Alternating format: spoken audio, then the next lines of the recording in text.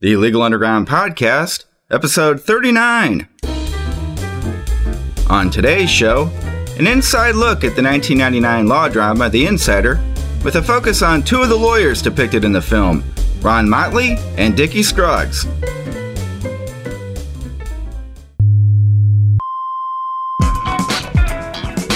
This is the Legal Underground Podcast, hosted by Evan Schaefer, one of the friendliest trial lawyers you're ever likely to meet, but hopefully won't have to. And now, here's Evan Schaefer. 6 years ago, in 1999, the film The Insider was marketed as depicting a true story about a lawsuit against the tobacco industry. The Insider was critically acclaimed and widely watched, but in case you didn't see it, here's a quick synopsis. The film was based on a true story about a 1994 tobacco industry expose by 60 Minutes that was blocked by CBS's parent company, Westinghouse. The movie had a big-name director, Michael Mann, as well as big-name actors. The 60 Minutes producer was played by Al Pacino, and the tobacco insider, Jeffrey Wigand, was played by Russell Crowe. I've got a few audio clips from the movie to set things up. Let's start with Russell Crowe as the insider Jeffrey Wigand giving his interview on 60 Minutes. 4, 3, 2. You heard Mr. Sandifer say, before Congress, that he believed nicotine was not addictive. I believe Mr. Sandifer perjured himself because I watched those testimonies very carefully. No, all of us did. I mean, there was this whole line of people, a whole line of CEOs up there all swearing. Part of the reason I'm here is that I felt that their representation clearly misstated, at least within Brown and Williamson's representation, clearly misstated what is common language within the company. We are in the nicotine delivery business. And that's what cigarettes are for. Delivery device for nicotine. A delivery device for nicotine. Put it in your mouth, light it up, and you're going to get your fix. You're going to get your fix. Compelling? Some people thought so. The movie received 7 Academy Award nominations, and people are still talking about it today.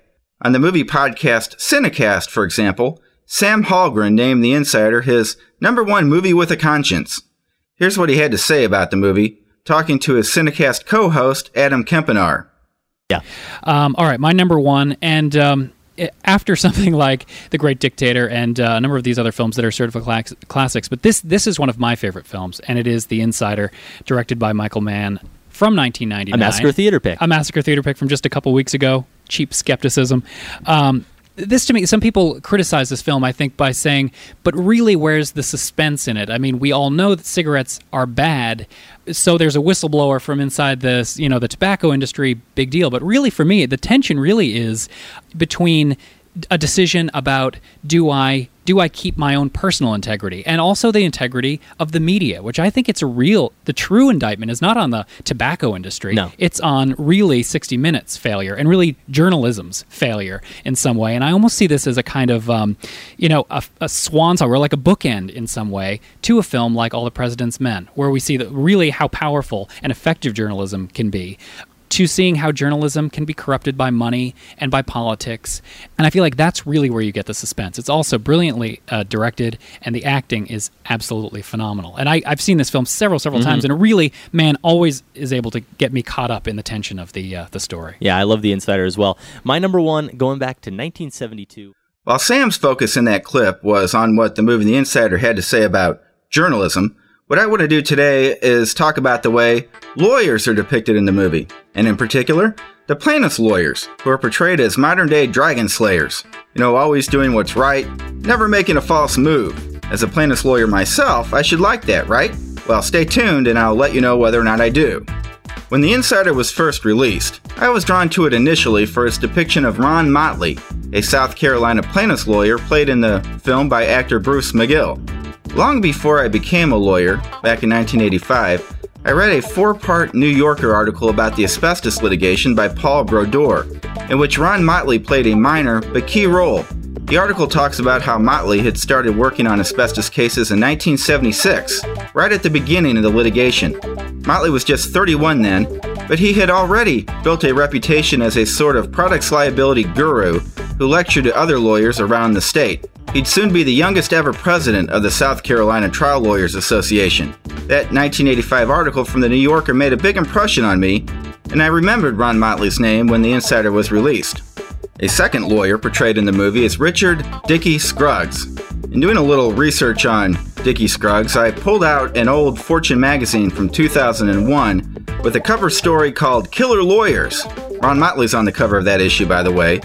And inside, it talks about Scruggs and says that he made an early fortune with asbestos suits and pioneered tobacco litigation in the mid-1990s. Scruggs is also a former Navy pilot, and in The Insider, he's depicted piloting his own jet. A little later in the movie, he's on the ground explaining his tobacco lawsuit to Jeffrey Wigand. Here's a clip from the movie. He's on line 3.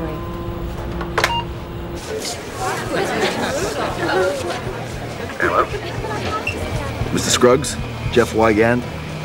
Lowell Bergman said I should give you a call.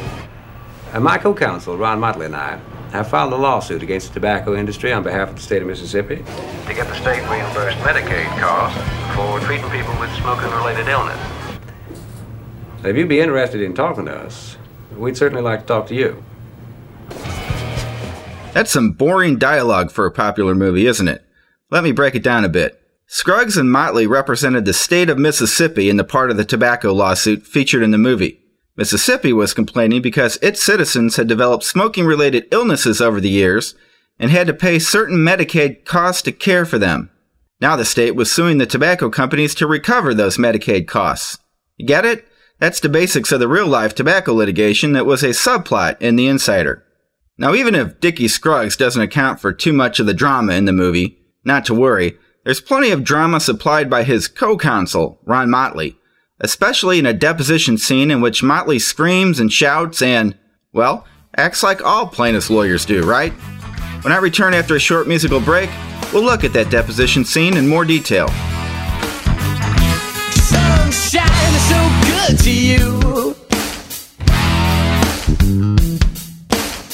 Whatever happens, don't leave it so soon. It's alright when it's okay.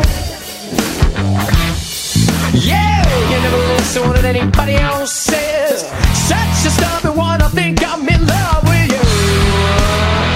Come on, you're such a sweet little honey.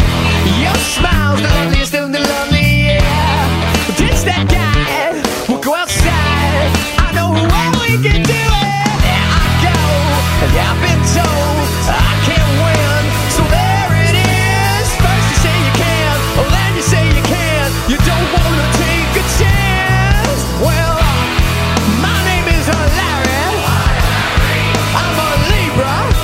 I must be the biggest sucker this side of Suckerville. Good evening, ma'am.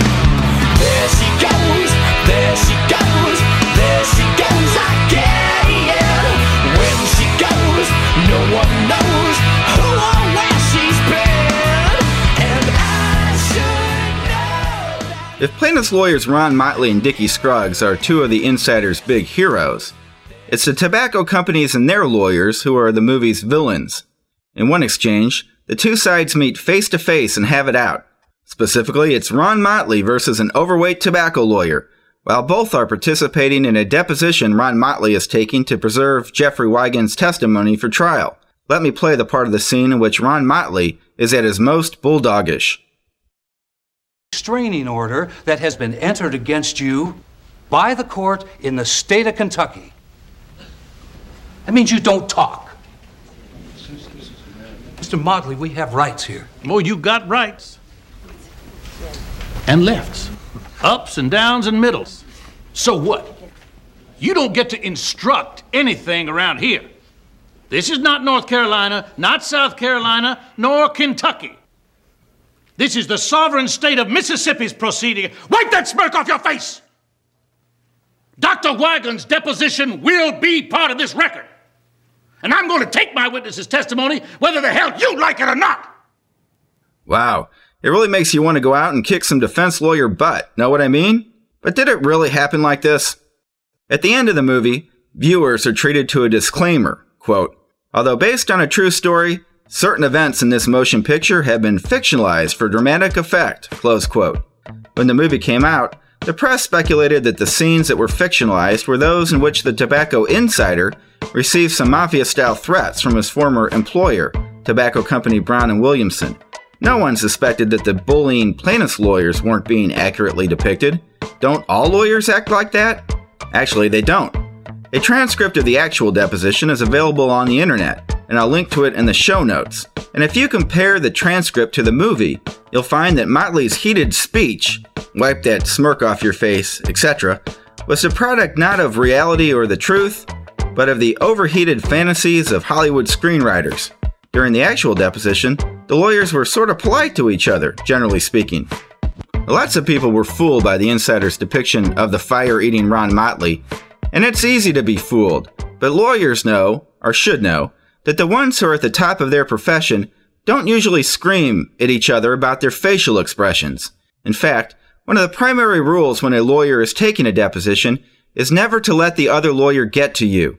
If the other lawyer is making facial expressions or sighing or drumming his fingers on the table, the best thing to do is to ignore him. The other lawyer is trying to get under your skin. He's trying to get you to scream and yell because it will get you off your game plan. Good lawyers like Ron Motley don't take the bait. So that's the truth about the deposition scene, which might make you wonder about the truth of the rest of the movie. If you're anything like me, it might make you unable to believe anything about the movie. To enjoy it, you have to watch it purely as entertainment, not as a means of learning the facts about the tobacco litigation or the 60-minute segment that wasn't aired. When I return after a short musical break, we'll wrap up this podcast with a look at Scruggs and Motley's current projects and a consideration about whether the overhyping of their careers by Hollywood really matters. Whatever I've done this time, I know it must have been bad. Whatever I've done this time, I know it must have been bad. When you give me that silent treatment, I know you're really mad.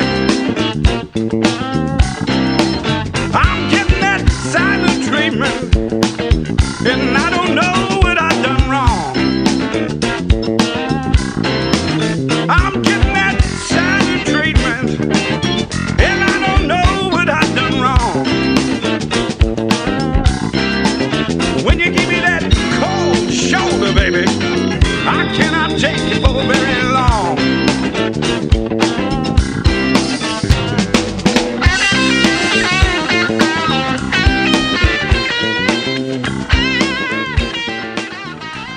So, does it matter whether the insider got it wrong about plaintiffs' lawyers? If the movie were a work of pure fiction, it wouldn't matter as much, especially if the point of the fiction was merely to entertain, as opposed to, say, offering a critique, as a satirical depiction of lawyers might do. But The Insider was marketed as giving viewers the straight scoop, based on a true story and all that. The trouble is that the film, while depicting Motley and Scruggs as heroes, also makes them look like bullies. If you don't buy into the idea of lawyers as heroes, most lawyers, of course, aren't heroes, they're just lawyers, that's what you'll take away from the movie. The plaintiffs' lawyers are bullies. Now that's not true in my experience. The notion that it might be true, however, would be confusing to young lawyers who might watch a movie like The Insider to learn a little more about their profession. Those lawyers are taught in law school and afterwards that civility in litigation is a virtue, as it is. But that idea is undermined by the depiction of the screaming plaintiffs' lawyers in The Insider. And what about the public? If the idea that plaintiffs' lawyers are bullies is the conventional wisdom, as perhaps it is, some clients of lawyers will expect and demand that their lawyers act like bullies too. In a country that's already litigious enough, that's one thing we don't need. Lawyers who not only litigate, but scream as they're doing it. Now before I wrap up, I promised I'd say a little bit about Scruggs and Motley's current projects. What have they been up to since Hollywood made a movie about them? As for Ron Motley, his main pursuit in recent years has been his 9/11 litigation on behalf of about 2,000 plaintiffs, both people injured on 9/11 and families of those who died. Motley and his firm are suing more than 200 defendants who allegedly funded terrorism during the 1990s, including lots of Saudis, 7 Saudi charities, some Saudi banks, several prominent Saudi individuals, and several members of the Saudi royal family.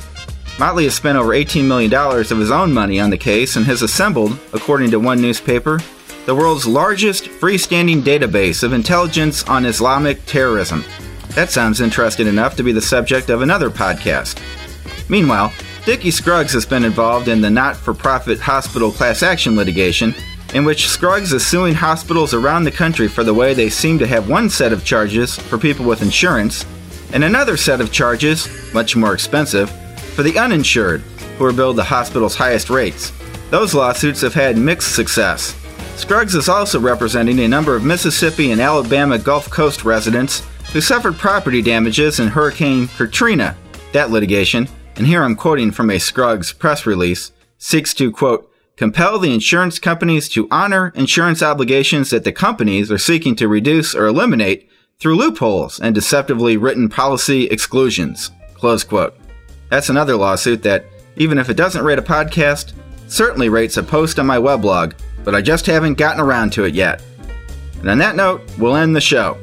The music during the first break was by New York's Brother Love. The song was called There She Goes.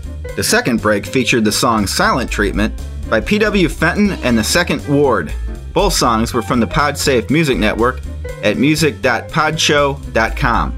On my next podcast, I'm going to try out a new format called Litigation Radio. It will be a show for lawyers who litigate.